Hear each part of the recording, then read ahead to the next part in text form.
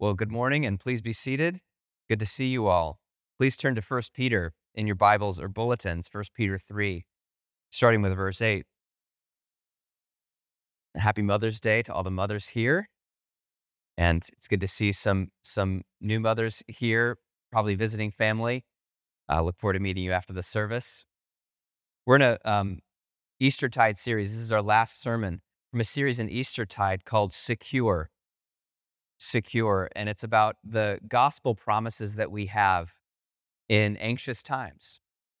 We've looked at how Jesus offers true security to our life, to our inheritance, to our future, things that we in ourselves can't secure. And today we're talking about a secure reputation. Some people say that it takes a lifetime to build a good reputation, but only a moment to lose it.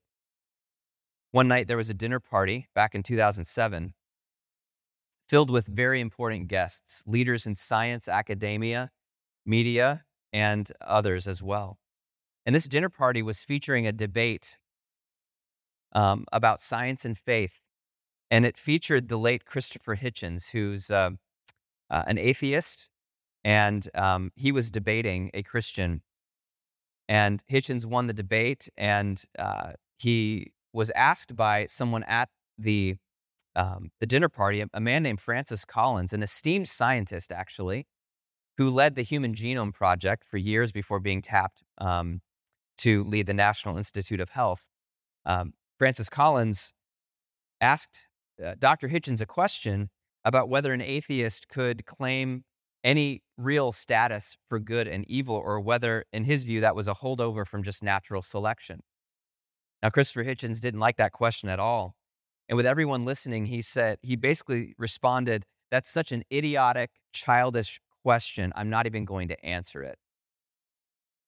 Now, if you're in Dr. Collins' shoes and your colleagues and friends are all around you watching a very popular atheist star and Oxford, faculty member basically call you an idiot, what would you be tempted to do? It's just a devastating moment. But maybe you've been in a situation like this yourself. Let's say that you have a coworker who questions you about your faith, and they make suggestions that you're closed-minded and that you're a fundamentalist. Or maybe your business that you worked really hard on gets spammed by one-star reviews from unhappy customers or former employees, and you lose market share as a result. Or maybe you have classmates that spread rumors about you in a group chat or on social media. Or it could just be a simple misunderstanding between two people. It could be that your adult child misunderstands your attempts to love them and they stop answering your calls. If you've ever been misunderstood, if your reputation has ever been attacked, if you've ever been reviled or slandered, we know how tempting it is to try to correct the record, to try to defend ourselves, to fight back, or even just hide away in shame. What's your temptation when your reputation is maligned? Now, Peter was a pastor in the early church, and he was writing to a group of Christians who had been misunderstood by their neighbors. These are Christians in Asia Minor, and they weren't yet under the most extreme forms of persecution in the Roman Empire, but they were starting to be questioned, maligned, talked about.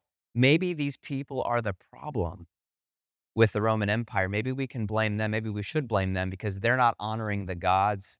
They're not showing up to the temples. They're not going to the dinner parties.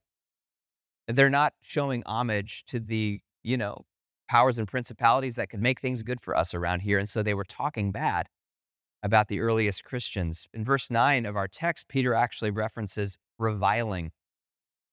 Reviling is verbal abuse, an unfair criticism. And then in verse 12, he talks about when you are slandered. Not if you're slandered, but when you are slandered, when there's nasty rumors about you. And now in his letter to them, and especially in this section, Peter reframes this moment of slander and reviling as actually an opportunity, a gospel opportunity. And he encourages them that an attack on our reputation is actually a platform to display Christ's honor. that it's totally not what you think. This is not a moment to defend yourself. This isn't actually a crisis for you. God has honored you with a unique platform. He has platformed you and raised you up and given you an amazing moment for you to display the honor of Christ. Isn't that an amazing privilege? Slander is actually our chance to shine the light of Christ. Think about it. When Dr. Collins was called an idiot with a childish question, guess whose actions and words were on full display? Right? Dr. Collins. Everyone's watching to see how he responds, to see what he doesn't say, to see what he does say, to watch his body language, to watch what he does not just in that moment, but after that moment's over. This is not the opportunity that many of us would ask for, but it is a huge privilege. And so if you follow the path that Peter lays out here, you're going to find that, we're all going to find that in the end, God actually will take care of our reputations in his way and in his time. And you will find that some of the anxiety around trying to control our reputations will lift, and life will become a lot easier, and life will be more joyful. So this has two parts. When our character is maligned, we have an opportunity to shine with the light of Christ, first of all, by displaying the blessing of God. And that's in the first part of our text, verses 8 through 12. We get to display the blessing of our Father God, who loves actually to respond to criticism with blessing. The second thing is that we get a chance to display the confidence of Christ, which is in the second part of our text, verses 9 and onward, displaying the confidence of Christ when our reputation is attacked.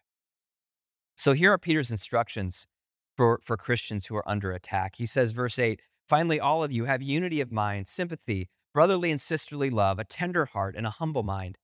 Do not repay evil for evil or reviling for reviling, but on the contrary, bless. For to this you were called, that you may obtain a blessing. There's some families here present. It's good to see some of your families here. And all families have some distinct traits, don't they? You can just tell who the families are. Some families have musical talent, others athletic ability, some have analytical minds. Some have a great, they're just great with food. They have great culinary taste and vision. Gifts and features get passed down generation to generation. And when parents see their children displaying their best qualities, they're like, yes, that's my daughter, that's my son. They're making me proud. Now, when we're in the family of God, we get passed down the unique family trait of blessing in response to cursing. Did you know that this is a unique family trait from Father God? It's what our Father does, Father God does. That's what our Savior Christ does. That's what the Holy Spirit has prompted generation after generation of Christians to do.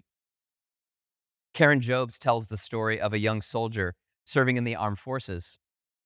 He was a Christian, and every night he would end his day by praying and reading the scriptures. His fellow soldiers would make fun of him for this. They would revile him for it every time. And at one such occasion, as he was praying, he noticed that a muddy, stinky combat boot was right next to his head. Barely missed him. The next morning, the soldier who threw that boot found the pair of boots that he threw cleaned, shined, ready for inspection. Do you know what happened in that unit? Many of the soldiers became Christians because they watched what the Christian soldier did. Didn't curse and respond to cursing, didn't throw his boot back. He actually gave a blessing in response to cursing. And I imagine the Father God looking down on his beloved son who is one with Christ, who responded as Christ would and said, I'm so proud of you for cleaning the boot rather than throwing your own. It's a family trait. The words of Jesus from our gospel text say this. Um, uh, actually, a different different teaching from Jesus in Matthew 5. He says, love your enemies, pray for those who persecute you, so that you may be sons and daughters of your Father in heaven. For he, the Father, makes his sun rise on the evil and on the good, and sends rain on the just and the unjust. Now, here's the flip side of that. God loves it when we bless in response to cursing, because that's what he would do. But he hates it when people lie and slander, because both of those actually are hallmarks of the enemy. The enemy brings lies and slander to confuse, tear down, and destroy the good things that God has made. So when our name is under assault, it's really tempting to retaliate with our own lies and accusations and actually get dragged into the mud of the enemy and the accuser and get into it with him using the proxy of the person that he's speaking through. Everything in us wants to defend ourselves by spinning the truth, by hitting back. But Peter actually quotes the psalm we read today, verse 10. He says, he's quoting the Psalm 34, whoever desires to love life and see good days, let him or her keep their tongue from evil and their lips from speaking deceit.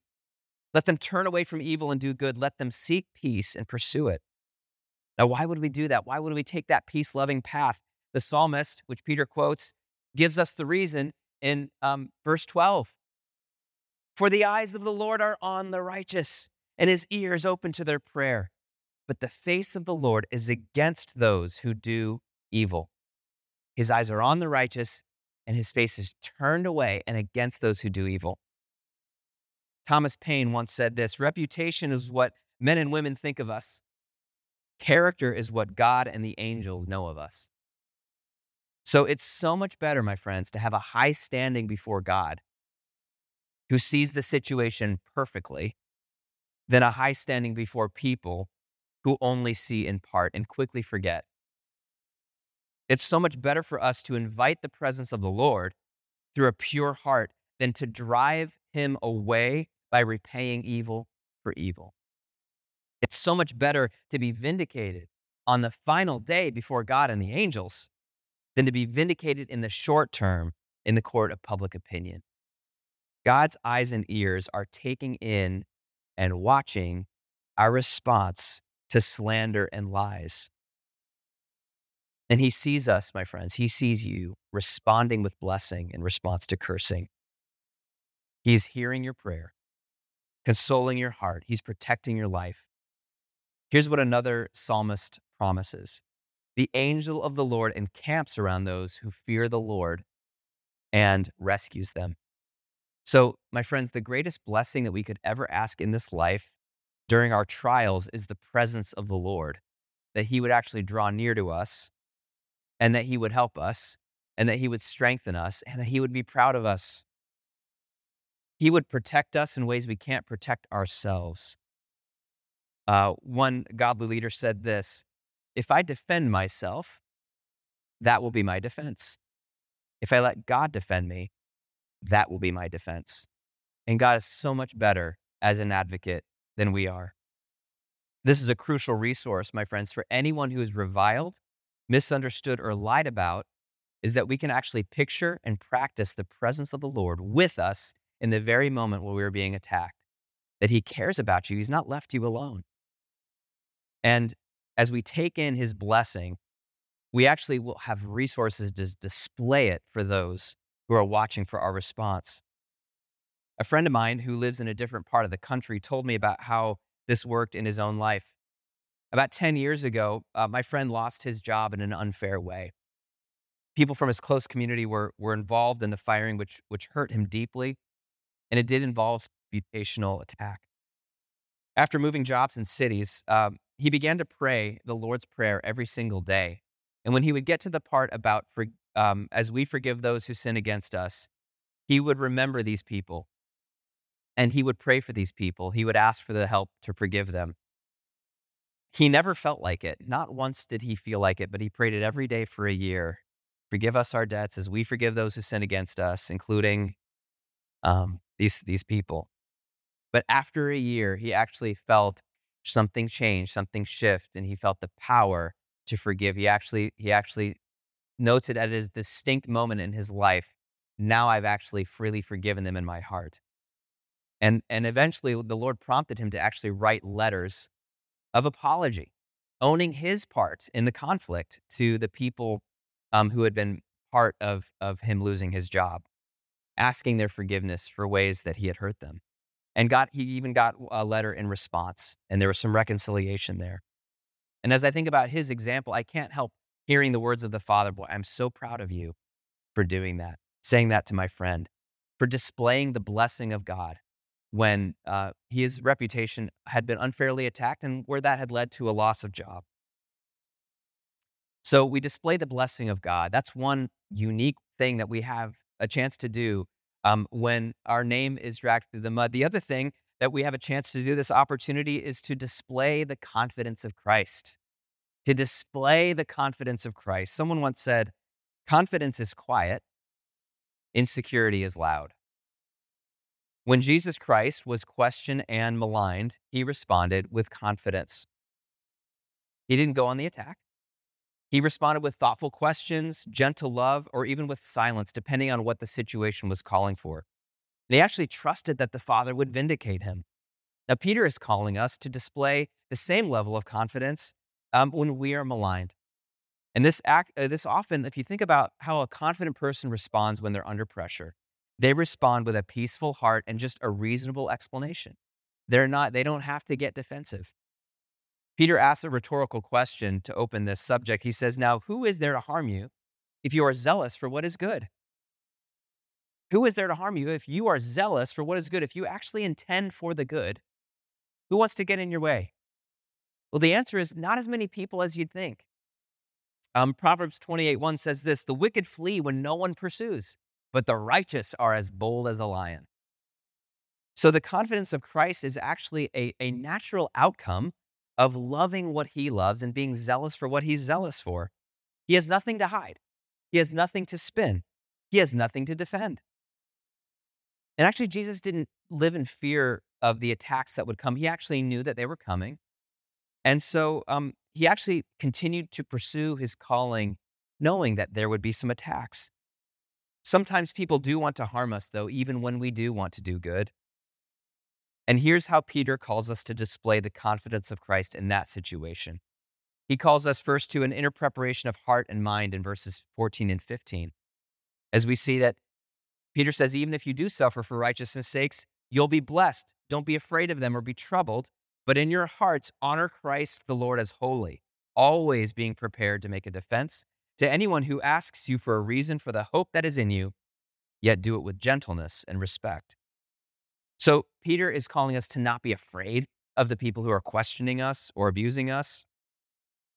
Later in the letter, he'll say this, cast all your anxieties on him because he cares for you. You know what?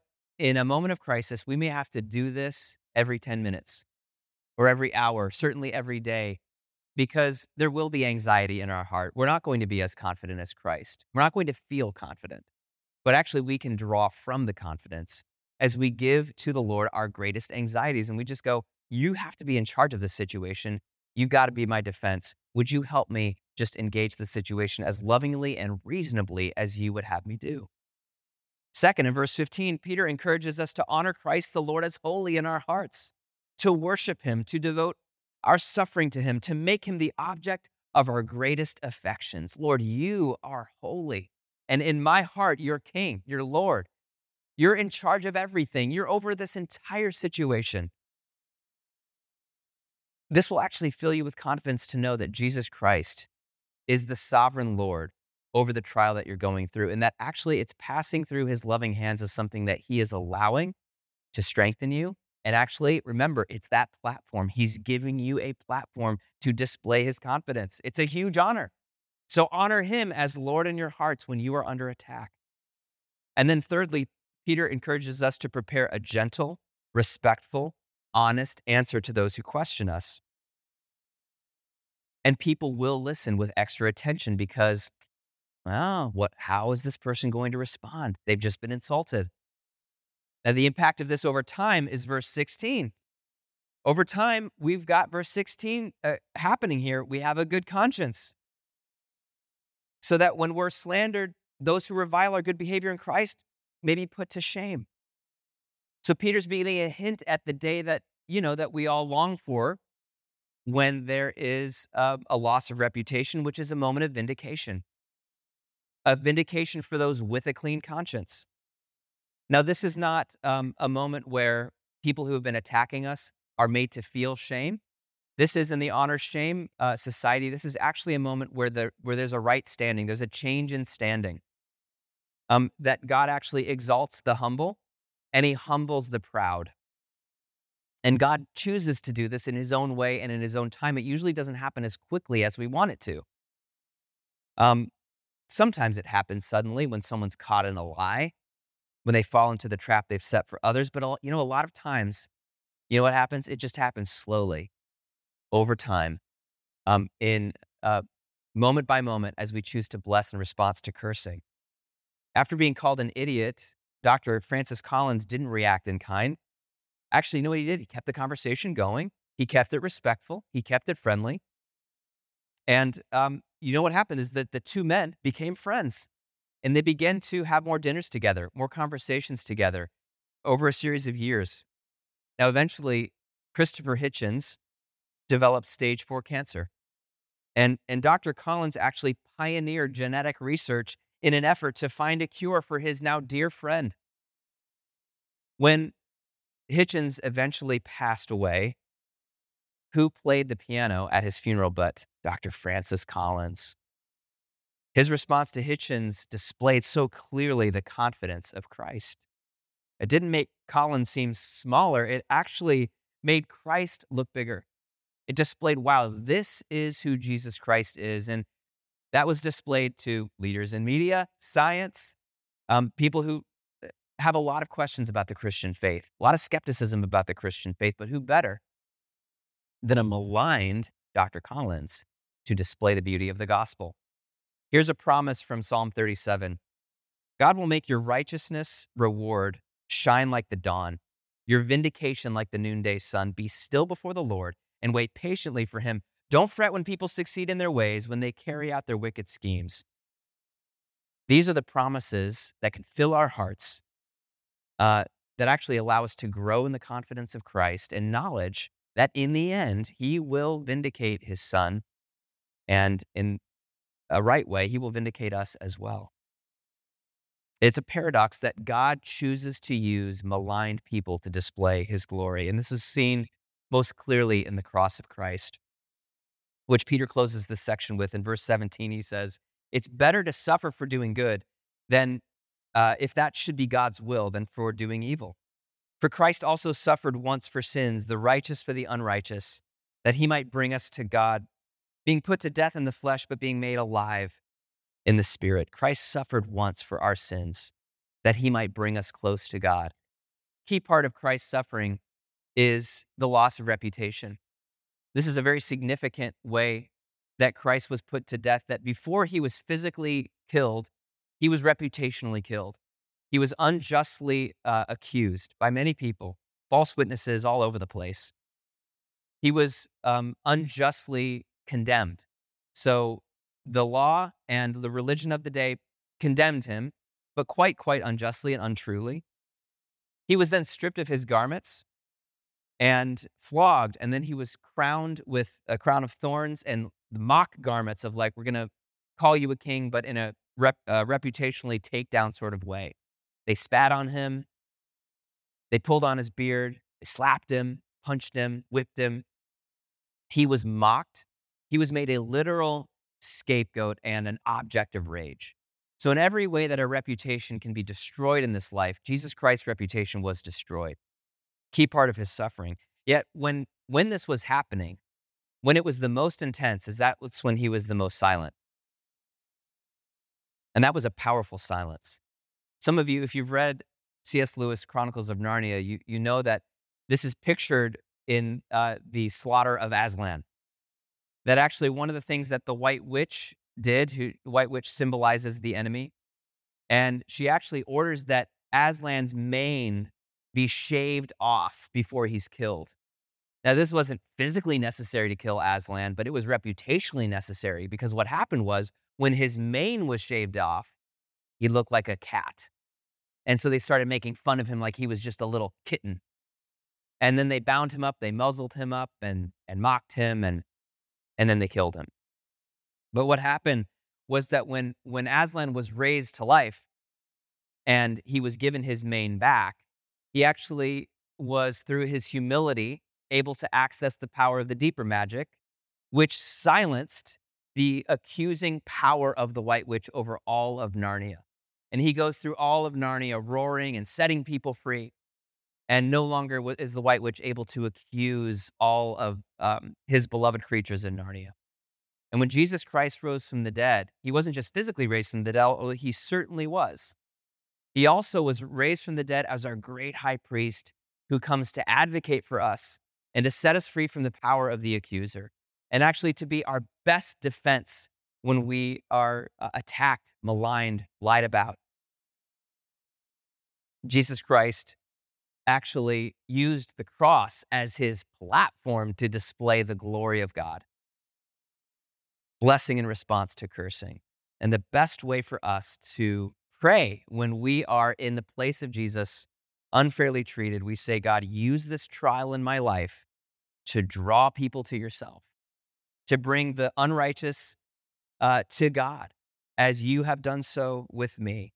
Lord, set all of us free from slander, lies, accusation, make us alive in the Holy Spirit. And my friends, when we do this, it's so powerful when we stand in the truth that any reputational attack is a key platform. It's a moment to display the honor of Christ, his confidence, his blessing in response to cursing, my friends. We live out this truth that greater is he that is in us than he that is in the world. And let's all do this for the glory of God and by the power of the Holy Spirit. In the name of the Father, Son, and Holy Spirit. Amen.